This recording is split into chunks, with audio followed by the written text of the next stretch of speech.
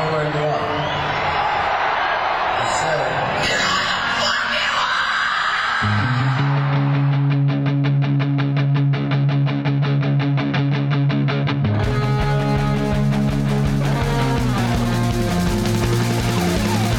This is Appetite for Distortion.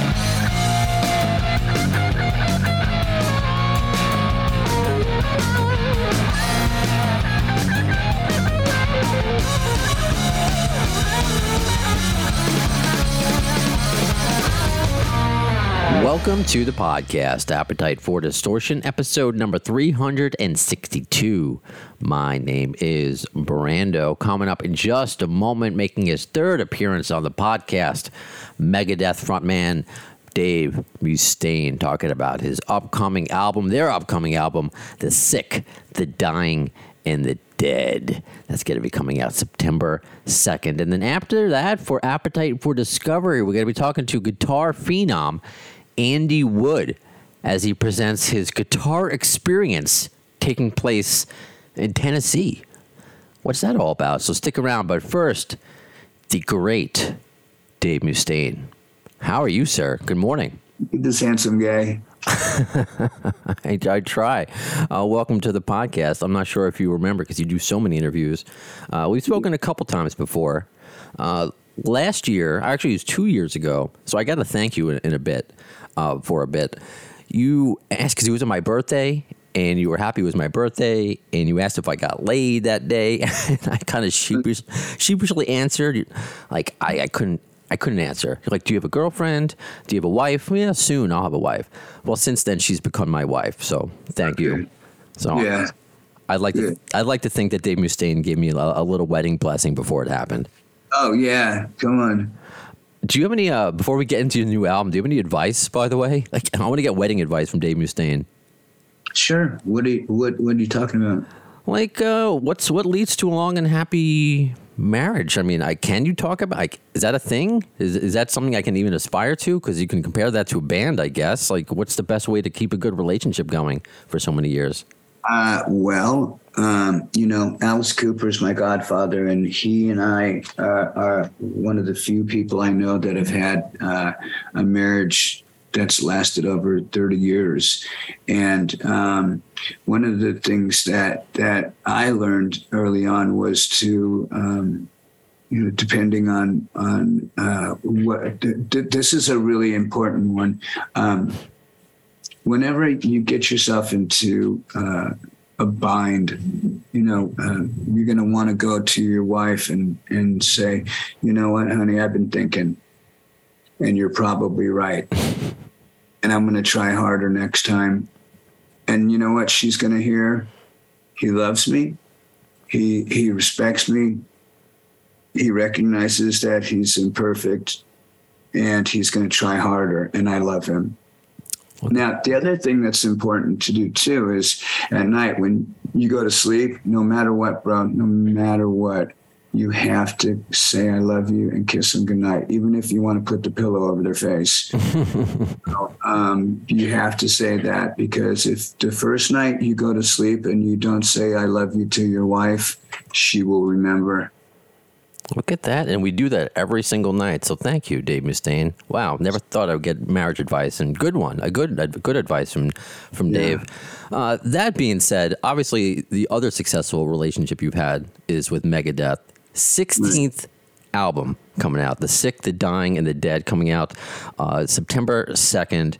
Now, last time we spoke, you were working on a book. So I guess I want to know, when did this idea for a new album come about, and where do you start? Does it start from a song? Does it start with a concept? Does it start with music, lyrics? Like, how do you first attack a new album?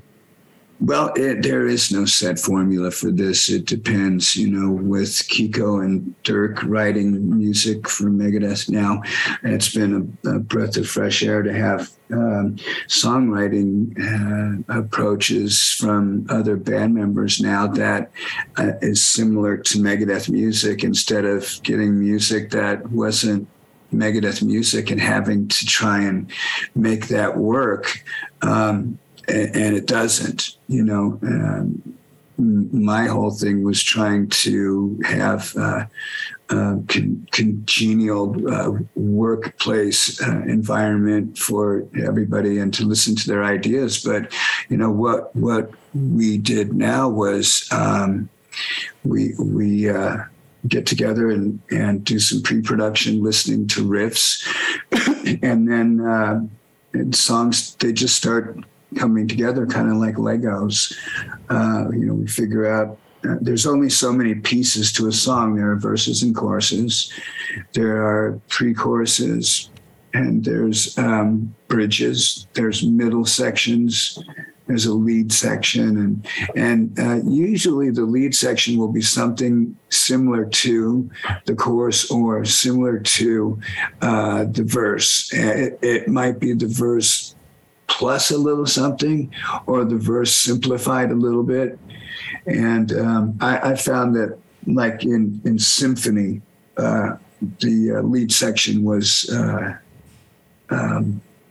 pretty much like one of the other riffs in the song.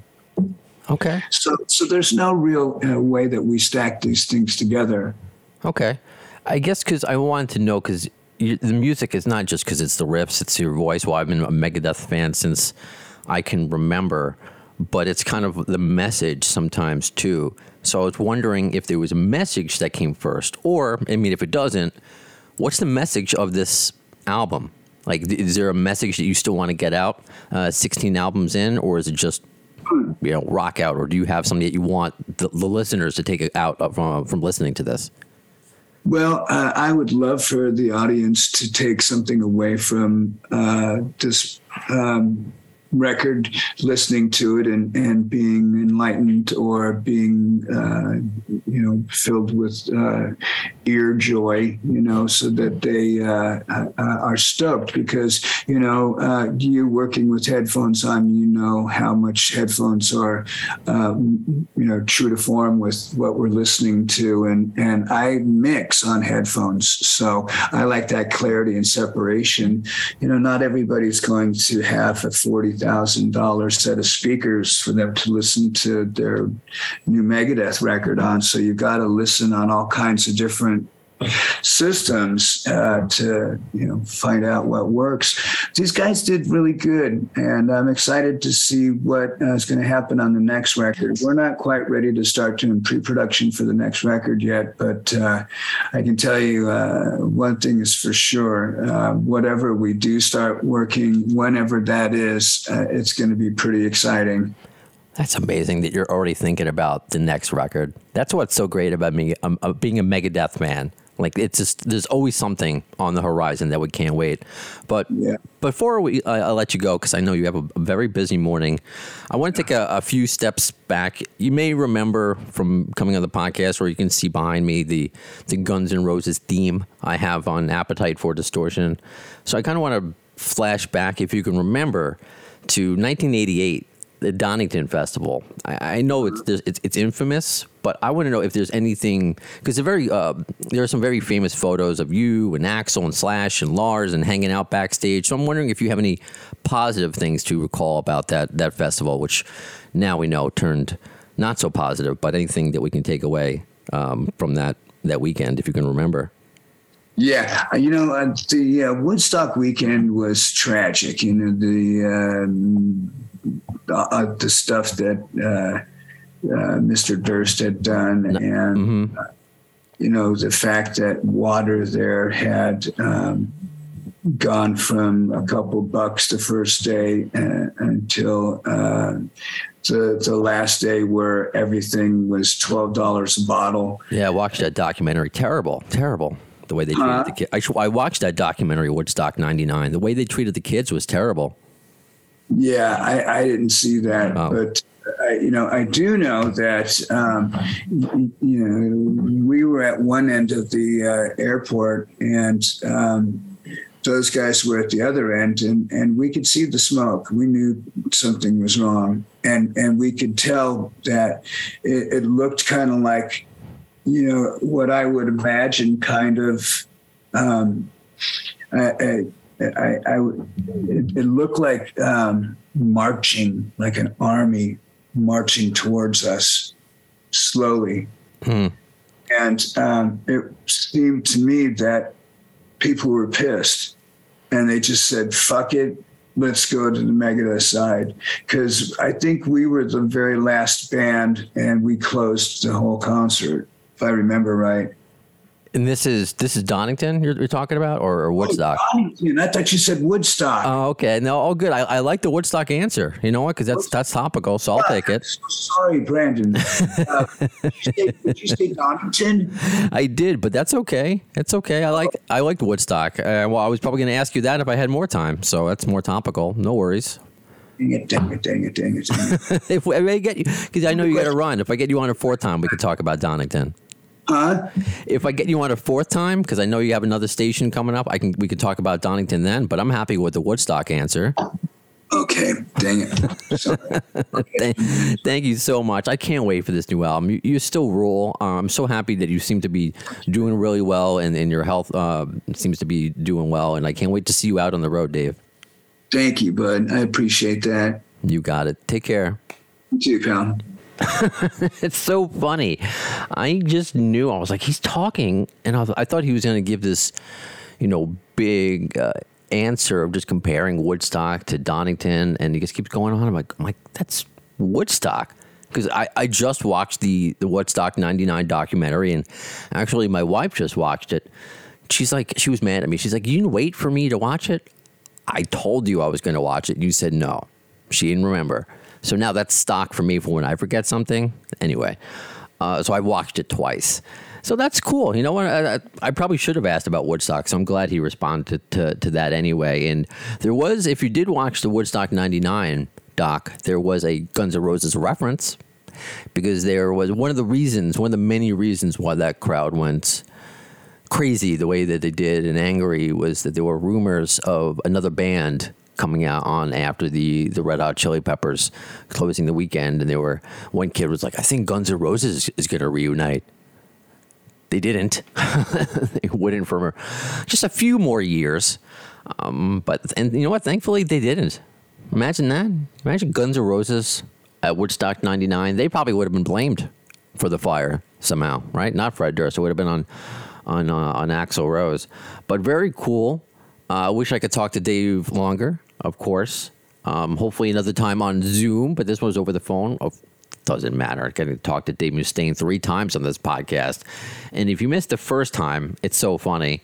Like, I have no issues with people making mistakes because I make them all the time. So who cares that he was talking about Woodstock instead of Donington? Because remember the first time I spoke to Dave, and I wasn't sure how to phrase, do you respect Slash, or do you, I was trying to look for the right adjective. How do you look at him as a compadre, a counterpart, a friend? And I got stuck on the word idolize. Remember that? Now I know you're good friends with Slash. Is it true that he once tried out for Megadeth because of the friendship and idolizing his work? Idolize him? Is that what you said? I idolize Slash? Well, not idolize, that you're friends with and admire his work. Yes, we're most definitely friends. Oh, man. And to think that I've gotten Dave on twice after that. And if you remember last time, which I alluded to in the beginning, which is quite funny, and I couldn't help it because it's been on my mind. And I posted it on social media if you missed it. So, 2 years ago, September 8th, my birthday, 2020, Dave is signing copies of his Rust in Peace book. And I'm always excited to talk to him, as you can hear now. But it was my birthday. And I'm like, oh, this is great. I get to talk to Dave Mustaine on my birthday. And he asks, well, this is what he said in my response. It's your birthday today? It is. Holy cow. Are you married? Let's just say soonish. You got a girlfriend? I do. Are you going to get laid today? No comment. That may or may not have happened. It's your birthday and you're not going to get, old in, out. Oh, no, it happened this morning before Early riser. Afternoon delight. Okay, I heard that song, that horrible song. So really cool. I get to speak with Dave Mustaine 3 times. Wow, look what can happen on this podcast, Appetite for Distortion. And the reason we can get people like Dave Mustaine is because of you, the listener. that helps get the word out about Appetite for Distortion, that we have a name that is put up on all these different, I got to think like Blabbermouth and Ultimate Guitar and Loudwire, especially for picking up and writing articles about Pyro Pete and his story about Lars, kind of his fault with the pyrotechnics.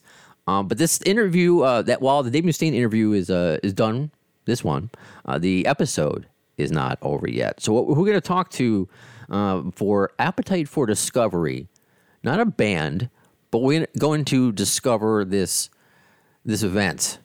And I think it's really cool because this is a friend of Mark Tremonti who is big into charity events. So you know what? This is a good opportunity for me to do so and to talk to somebody cool. And perhaps, there are a lot of you that travel that may not live in Tennessee.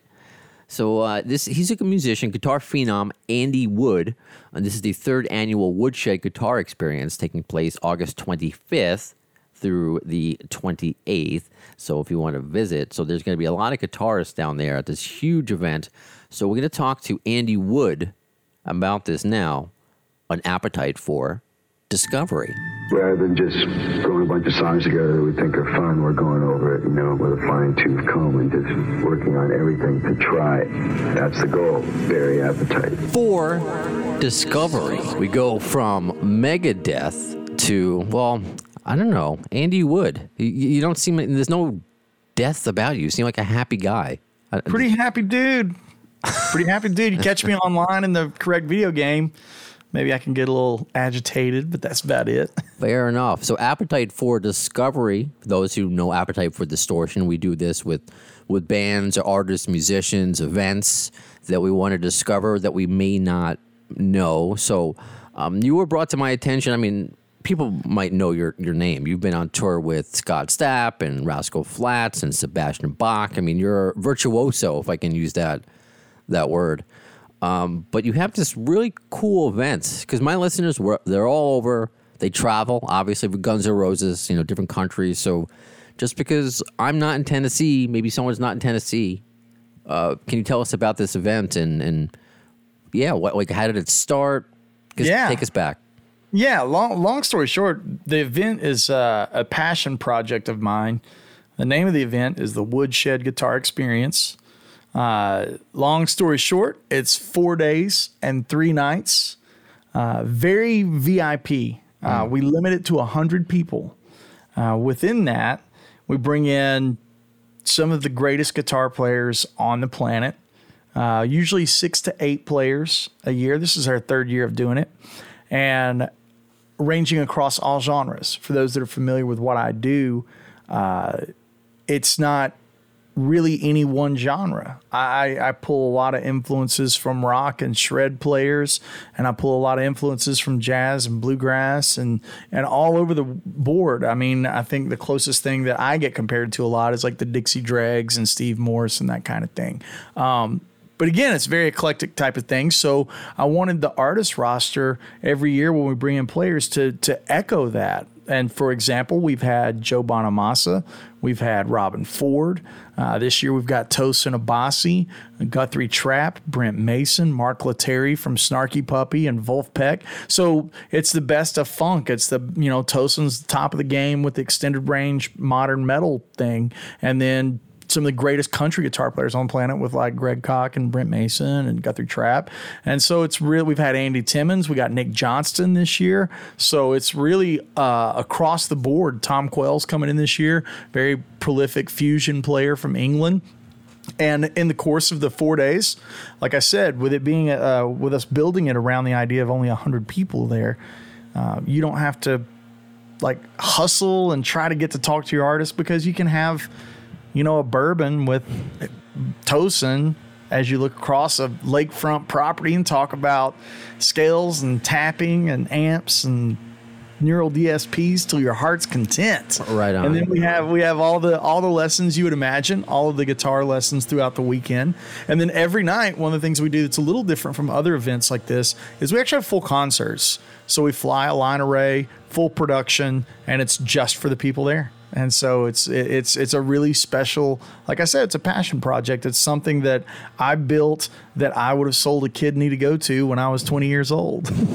So it's really like a special VIP unique, like a fantasy camp in a way. Is that the way to put it? Yeah. And everything's included with the admission, from your lodging to your alcohol to your food and everything, lessons. We do giveaways. We've partnered with some fabulous manufacturers, Paul Reed Smith Guitars, Sir Guitars, Universal Audio, and the giveaways are incredible. I mean, like, not to spoil too much, but last year we gave away a PRS guitar. So it's like the stuff we give away is really, really awesome. So. Right on. So can we get a little bit of your history, because this is a lot to put together, I'm sure. I mean, you've played with a lot of people, you have a lot of friends, but still to coordinate all this for an entire weekend. You know, it's funny. I was just, by the way, I don't know if you can hear the lawnmower going right now, because I'm in Queens right now. This is just you seem to have a nice home studio. Lawns in Queens? That blows my mind. That's a good point. They're not very nice lawns. The outside, they're mowing the outside. I don't know. They're mowing the sidewalk again. They're mowing a rat outside. That's what they're doing. I love it. By the way, where are you located? I am in Tennessee. Okay, you are in Tennessee. Yeah. I'm lucky I married a traveler. My wife likes to go places because I'm a homebody, so I'll get down to Tennessee eventually. But to put this together, because I was just talking to Dave Mustaine about Woodstock, and that's Woodstock 99, and there's, I mean, that's how many years ago that was, and there was issues putting a weekend together. So was this something maybe you always wanted to do growing up, or were you just happy being a guitar player, or you wanted to be like kind of a festival organizer in a way? Never intended on putting something like this together. Never. I very #blessed, whatever you want to call that. Great career as a sideman for many years, and throughout that, I would make my own albums on the side. I don't live under the delusion that instrumental guitar records are, we're lucky to make a record that goes plywood, and that's even the biggest guys in the game. And that's, it's an amazing genre, really, because fans of guitar will go see Polyphia, and then they'll turn around and go see Snarky Puppy or Fearless Flyers. Like, you see what I'm saying? It's like there's a lot less boundaries on it. And I think that's the nature of the internet and what communication has brought to music in general. So for me, I was always happy making my instrumental records on the side and, doing the occasional gig with Paul Gilbert or whatever. It was like, yeah, this is like fun. And then all of a sudden this pandemic thing happened, and we're all at home. And it kind of shifts the landscape. So I wanted, when it got to a point, this is our third year, like I said. So this is our first year not doing it with full pandemic restrictions. And it was a thing where I wanted to have an event, wanted it to be safe and distanced and all that kind of stuff. And but I also wanted to have an event that we could do where we could have some sort of musical interaction, And the VIP layout of it really worked. The property's gigantic. We have 4 different satellite stages and then one giant stage that's in a huge 8,000 square foot kind of hangar kind of thing. So we were able to do it and pull it off distanced and safe. Did it the first year, like I said, with Joe, and the second year with Robin. And then, it was never something that I set out in my life to be like, I'm going to put on this guitar event. Ironically, I grew up, I didn't start playing electric guitar until I was about 18. Okay. So growing up playing a lot of bluegrass, like mandolin's my main instrument, and bluegrass festivals and Americana festivals, folk festivals, they encourage a lot of jamming. Like, you go to any festival out in the parking lot, people are jamming. And so that's something that stayed with me throughout my life. I always, no matter if I was on tour or not, I'd try to find some smoky little dive bar to go in and play some tunes with the local house. I love the camaraderie and the community of playing music. Like, that is just fun for me. Have a beer and play some tunes. If you're in front of 30,000 people at the MGM Grand, great. If you're in front of 8 people at a dive bar in the middle of Wisconsin, great. It's like just music. So the one thing that I brought with me from that aspect of my life into this post-pandemic world of this kind of pseudo festival VIP event that I'm putting on is the idea of camaraderie, community, pulling a lot of that from things like what you guys do with podcasts, video game guys, like watching streamers. They build these communities, and then once a year they'll have these big events like Guardian Con or whatever, Blizzard Con or whatever, and they have this like everybody comes and meets up and does the thing. So a lot of that was really the basis for it. It wasn't a business model, if that makes sense. The basis for it was, how do we pull in the greatest guitar players that I can pick up a phone and call? And they're the best on the planet. Like I said, I mean, you talk about extended range guitar, it's Tosin Abasi. You talk about blues, it's Joe Bonamassa. Right. Talk about legendary icon players, it's Robin Ford. I'm not calling guys that aren't Right. They don't have a pedigree, so to speak, right? I got right. that. So like we're calling the guys, and it's just a great excuse to give people who never get that behind the scenes kind of experience. One of the things that I say is, we're lucky, the players, when we go do a gig and we get to see each other. Backstage, we're hanging, we're swapping licks, we're talking about new pedals or amps, and we have this private life that's really amazing, that is reserved just for people backstage. And so I thought, how cool would it be to have the guy who doesn't play music for a living to get to experience that? Right. Obviously, you can't do that with a 1,000 people event or a 2,000 people event or something like that. And I obviously, being in the pop country scene, I've seen where, to get a VIP event with Kenny Chesney is free $800 or whatever, and you get 20 minutes with him, right? GNR, you can buy VIP experiences, and they're super high price point. And you don't meet the band in that case. You don't get to hang. So I was like, well, what if we did 100 people, first come, first serve, and you get 4 days of waking up, eating breakfast, jamming.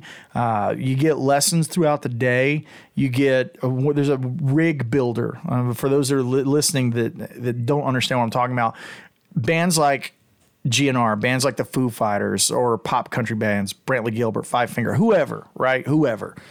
They use companies like Dave Friedman's company in LA or XTS in Nashville, and they build their rigs for them. They put them in the rack cases, wire everything up, do the whole deal. We've got XTS coming to the camp to teach campers how to improve their sounds on their pedal boards. So it's a full encompassing every aspect of what it is that we do, that we get to see all the time, but it's like a window into that aspect of life. And there's been some really crazy, holy shit, did that just happen moments. Like Joe Bonamassa is known for playing these vintage 1959 Les Pauls that are $300,000-$400,000 a swing. He comes into the camp and he lets every camper play his Les Paul through his Dumble. Like, where else can that happen? Right. Robin Ford let every camper play through Dumble number 2. For those that don't know what a Dumble is, very expensive amp made by a guy named Alexander Dumble. They range from 40 to 80 grand, and then most of them been bought up by guys like John Mayer and stuff. Well, Robin has Dumble number 2, and that's the amp he used with Miles Davis and made Talk to Your Daughter and all this stuff. He let every camper play through it. And it's just like, those are those kind of moments that we're trying to bring to life. And like I said, we don't want anybody to have to worry about anything. We want it to be a vacation, like a fantasy camp. The property sits on a lakefront. We got boating and jet skis and all that kind of stuff. We bring in a chef. You don't worry about a bar tab. It's like a cruise. It's a one-stop shop. Click here, buy now, you're in. Wow. VIP. Yeah. I mean, is there anything, because I'm already using my vacation days. Is there anything, if somebody can't make it down, and at least this year, because it sounds like there's going to be a fourth year. By the way, my cat, Blackie Clawless, is meowing because my... Black Clawless, I like that. You like that? You like that? Is there anything, like if you go to andywoodmusic.com or if you check out the event page, is there anything that you can, like if you can't make it, are there raffles or is there anything that we can do if we're not going to be physically there?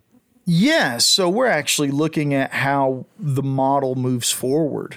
It's a work in progress. This all started with 2 years ago. We're like, hey, let's do this one event. And it was a home run. So we're like, well, let's do it again. And then it went well. And now it's like, are we going to keep doing this? Mm-hmm. So now we're in that phase of like, what does it look like throughout the year?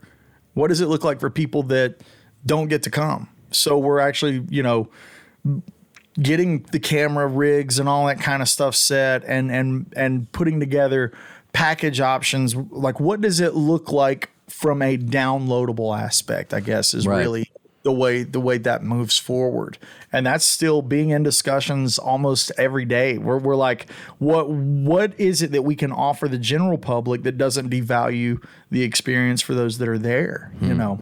Yeah. But obviously you can't film 4 days and put it online. It just wouldn't be engaging. So we're like, what does that look like moving forward? Is it, you know, so these are all topics that evolve daily, and it's exciting because it's a landscape that I don't really ever considered myself living in, because I'm a guy that makes records. You know, it's like I make instrumental records and I go tour with artists. But this thing has, it's been so rewarding to watch guys light up when they get to play so-and-so's guitar, or when so-and-so teaches them that lick that they've been struggling with. Like, oh no, man, don't do it with this finger, move this one here.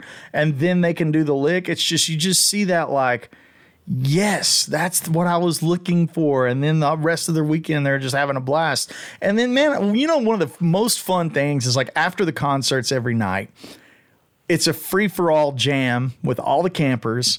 And Mark Lettieri is this world-renowned Grammy-nominated guitarist, and he's playing bass for campers on like Motley Crue and Metallica songs. And it's just like, dude, like Brent Mason is singing Superstition with guys that wanted to jam with him. It's like, and that goes until everybody goes to bed. Like, it's just a freaking party. Like, if you've ever been to a NAMM and you've been to some of those artist concerts that happen in the private rooms and then they kind of evolve into bar room jams later that evening, that's what this thing is, except it's just not as crowded and as expensive. Right. There's no $28 beers at our events.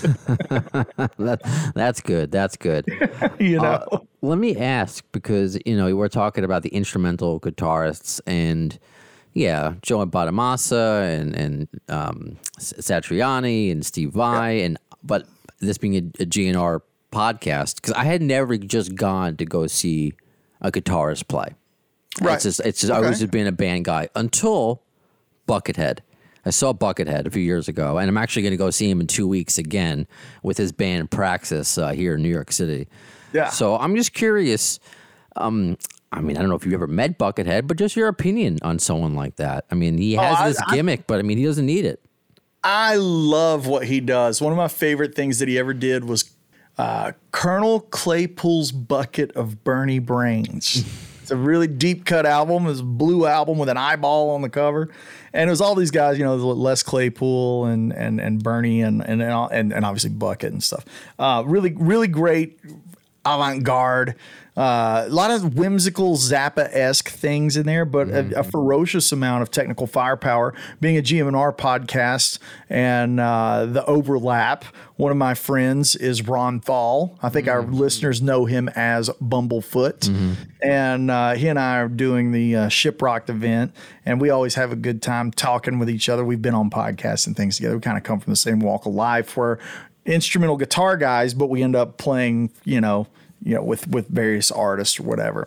But yeah, I mean, when I think about Buckethead, I love what he does because nobody else does anything like it. And I think he paved the way for, I don't think I'm probably stepping out of line in viewers and comments. I'm about to set the comment section on fire by saying this, but I think it's like, he's like a really nice pioneer for artists like John Five to do what they do, because John Five does so much visual art. Like, it really is. He comes out with the makeup and the capes and the horror movie 60s carnival background thing. I think when you look at, people don't realize how long Bucket's been around too. Like, Buckethead's been doing the thing for a long time. He was coming out with puppet heads and nunchucks, dude, in like the early 90s. You know what I'm saying? Like, he's been doing the thing for a long time. And I think without a guy like that, you don't have that next evolution of the avant-garde, whimsical horror thing, you know. And then I think it goes without saying, any of the guys we're talking about are freak show players. Like these guys are not hanging their hat on gimmicks and shticks. I think it's just another level to their art. And I compare it to Zappa. You know, it's That's like true. It's like you could sit any of those guys in a room and they're gonna melt face. I think it's just a matter of they bring a visual aspect, which is awesome. And I mean, I think that's so important. You mentioned Steve Vai and Satriani. Like, you can see Joe's bald head and that chrome guitar the moment somebody says the word Satriani. You can see the lights and the craziness, the 3-neck heart guitar when somebody says Steve Vai. I mean, like, in my mind, he's always perpetually Jack Butler, you know, like from Crossroads, and he's got the cape and the fans and everything. I think that is one of the things that you cannot get from a YouTube video, you know? Sure. And that's the magic of playing live. And I love what those guys do. I know. I can't wait to see Buckethead again. I mean, it's just, you're right, because it's kind of DIY visuals. There's not a lot of production to it, but it's that main level where if that didn't exist, you're right. Maybe a John 5 couldn't exist or wouldn't push the envelope when you see Buckethead, you know, live and doing those monsters. And yeah, I mean, because I was introduced to him through Guns N' Roses. I'm like, he's handing out toys and like he's doing, like, what is this? And I've just nunchucks. What's happening? I've been a fan ever since. You know, and that's coming from. I'm not one of those guys. I was like, I wasn't just Slash or nobody. I was like, oh wow, exactly. a new favorite. Yeah. Let me ask, with your maybe perhaps your 6. I don't know if you have a 6 degrees of GNR Bacon other than Bumblefoot, which is like, do you have one? I guess, like, have you met any of the other extended family of GNR perhaps? Feel good moment was becoming friends with Miles Kennedy, and I think that's a 1 degree. I actually, when I was out with Sebastian, we were going on right before Slash when he did his R&R, whatever the purple record with the skull on it. Okay. Another one, feel good moment during the pandemic. I got a lovely, well-written Instagram from Mr. Richard Fortas. And he was telling me how much he liked my playing. And I said, brother, I've seen you a handful of times with GNR, killer player. You know, I love the fact that he plays the Big Falcons, and people sleep on how deep his chops go. Like, people aren't aware just how nasty of a player he is. So if you're listening to this, man, much love to you. And yeah, that's, you know, being a cat that's coming up in the game, it's like, dude, you get an email from guys like that or Neil Sean or whoever, it feels good. Like, it's not going to, you know, it's like you get we seek that level of approval from the guys that laid the tracks, you know. It's like anybody that says they don't, probably lying to themselves a little bit, you know, because we go out and play for people. If you're making your art for yourself, then you don't make albums and you don't go tour live. But the moment you play your art for other people, you're doing it for other people. Yeah, I hear that too. It always makes me feel good when there's, you know, because I've been in radio. It may not look like it or seem like it, but 20 years, including college. But I'm always been with somebody who likes hearing the war stories from people above me, you know, people in their 60s and 70s still doing it. And when I get compliments from them, it means the world. It really means the world to me. It does. Thank you, Andy. I mean, this was really cool to meet you. Even though I can't play guitar, I mean, I can barely play the triangle. I still hope to make one of these events just to be there. Dude, you'd love it. You'd love it, man, for sure. Oh, man. So just a pleasure. So is there a best, or is it just Andy Wood Music, or what's the best site with people if they want to take a vacation? If anybody's interested in the event, it's woodshedguitarexperience.com. Okay. And if anybody's interested in my music, maybe you've not heard of what I do, that's all at andywoodmusic.com. And then I'm the Andy Wood Music on all the social medias. So. Oh, I love it. Well, thank you so much, Andy. I really appreciate your time today. Cheers, brother. Thanks for having me. You got it. Very cool to meet Andy. Friend of Mark Tremonti, and, you know, he mentioned that he kind of became friendly with Miles Kennedy. So one of my radio contacts that got me the Miles interview, that got me the Mark Tremonti interview, he was like, hey, why don't you talk to this Andy Wood guy? I think you'll like him. And he was right. And you can probably hear Blackie Clawless is still meowing in the background wanting tuna fish. I'm hoping to get Blackie Lawless in October. Hoping. we shall see. You never know with this podcast. I mean, I never expected to get Dave Mustaine on once, let alone 3 times. So what is to come on the podcast except for maybe Blackie Lawless? Well, of course, when Guns N' Roses starts touring again, I want you to come on the podcast to give your review. So hit me up on social media. That's how the conversation continues in between the broadcasts. Facebook, TikTok. Not on TikTok. Oh, my God. I got to make a TikTok for my cats, I think, as I'm staring at them. Right? Isn't that how people go famous? Just by posting cats? I think that's what I need to do instead of just talking about GNR all the time. Maybe cats and GNR. We'll see. So Facebook, Instagram, Twitter. Or maybe, you know what? I need to hire like a millennial intern. Maybe I'll hire you for college credit if you help me do a TikTok. That slowly died down, by the way, the quote unquote viral TikTok about wanting to cancel Metallica. But it was very cool to see my 2-year-old Roberta Freeman interview get fresh looks because of that. So, but always taking guest suggestions. That's how you do it. Social media, contact me if you have a suggestion. You could possibly be a co-host.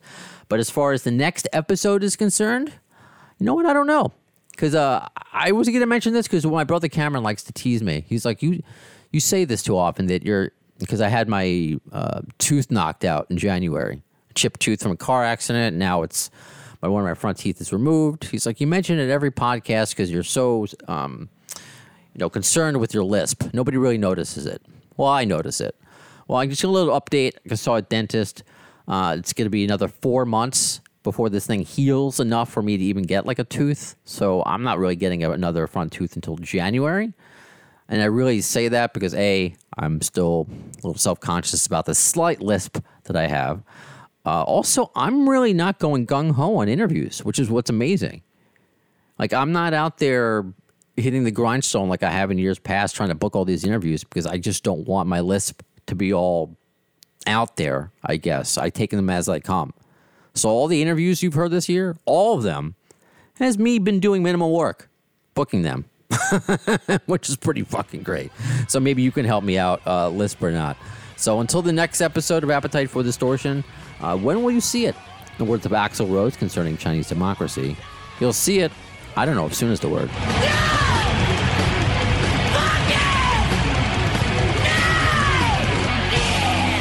Thanks to the lame-ass security, I'm going home.